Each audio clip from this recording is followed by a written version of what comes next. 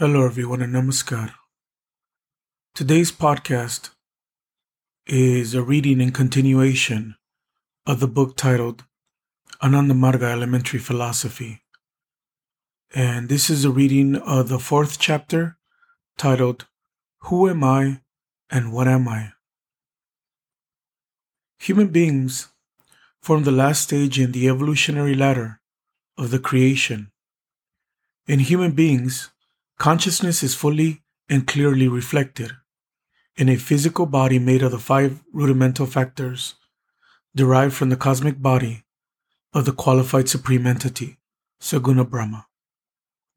This clear reflection of consciousness is unit consciousness, Atman, and the physical body of the 5 factors, which receives this reflection, is called the human body. Thus, a human being has unit consciousness, Atman, and body. Being the possessor of these two shows that a human being is neither of these.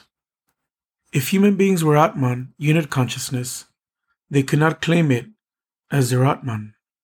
And alternatively, were they bodies only, they could not say, "This is my body." They are different from these two. There is some other entity in human beings which claims the possession of Atman and body. That other entity appears to be the owner of Atman and the body. What then is that other entity? The pure feeling of I is only an abstract idea. A little introspection would show that this feeling of I exist is an idea. It comes about as a result of thinking.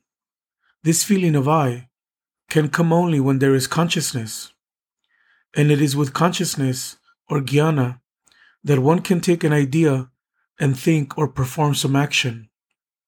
The feeling of I is, therefore, a mental projection of consciousness, or to be explicit, it can be said that without consciousness or jnana, the knowledge of existence and thereby the idea of the feeling of I cannot be formed.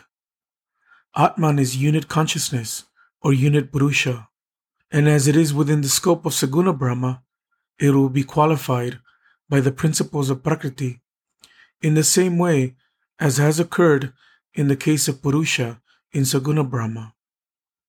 It is due to the qualifying influence of the sentient principle of Prakriti that Atman acquires the knowledge of existence, or that the pure feeling of I comes into being. It is by this idea of existence that the feeling of I is formed, and hence the individual's identity as I is this idea only. This is thus only a projection formed due to the qualifying influence of sentient Prakriti on unit consciousness. This feeling of I is, therefore, not Atman or unit consciousness. The human being's individuality or their feeling of I is not unit consciousness. It is only an objective idea of unit consciousness, the knowledge of which comes about by the qualifying influence of Prakriti. Human beings' feeling of I is thus entirely dependent on unit consciousness.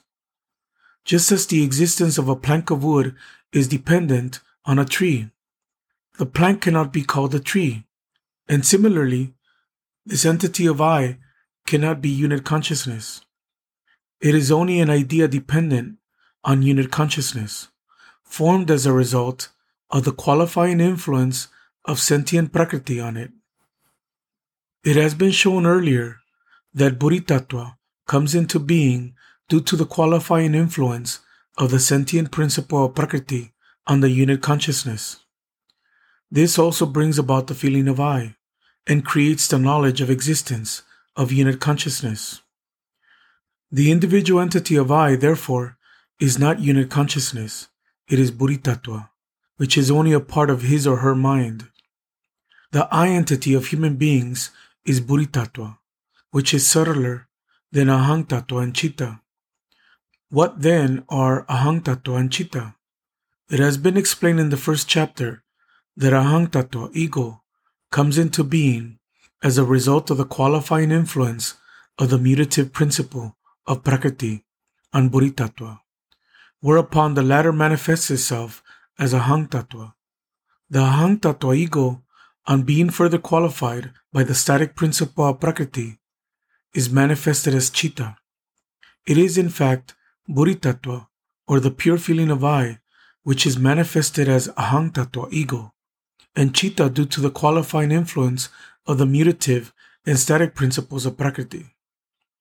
Ahang Tattva ego and Chitta are only cruder functional forms of the human being's I entity.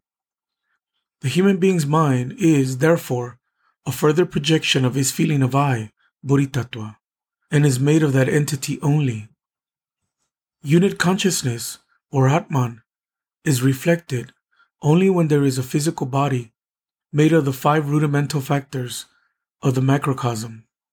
Buddhi Tattva comes into being as a result of the influence of sentient Prakriti on unit consciousness, and so Buddhi Tattva, or the feeling of I, is also dependent on the physical body. Since Buddhi Tattva pervades every bit of the body, one feels the presence of I in every part of the body and is prone to identify this I with the body. It has, however, been explained earlier that this feeling of I and the body are not the same entity. They are different. The feeling of I is Buddhi Tattva, and the physical body merely forms a shelter, a dhara, for it.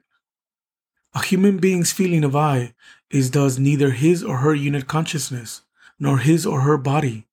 It is only the mental creation of unit consciousness, termed as Buddhi Tattva, and this I is further manifested as the other 2 functional forms of mind, Ahang Tattva ego and Chitta. Thank you.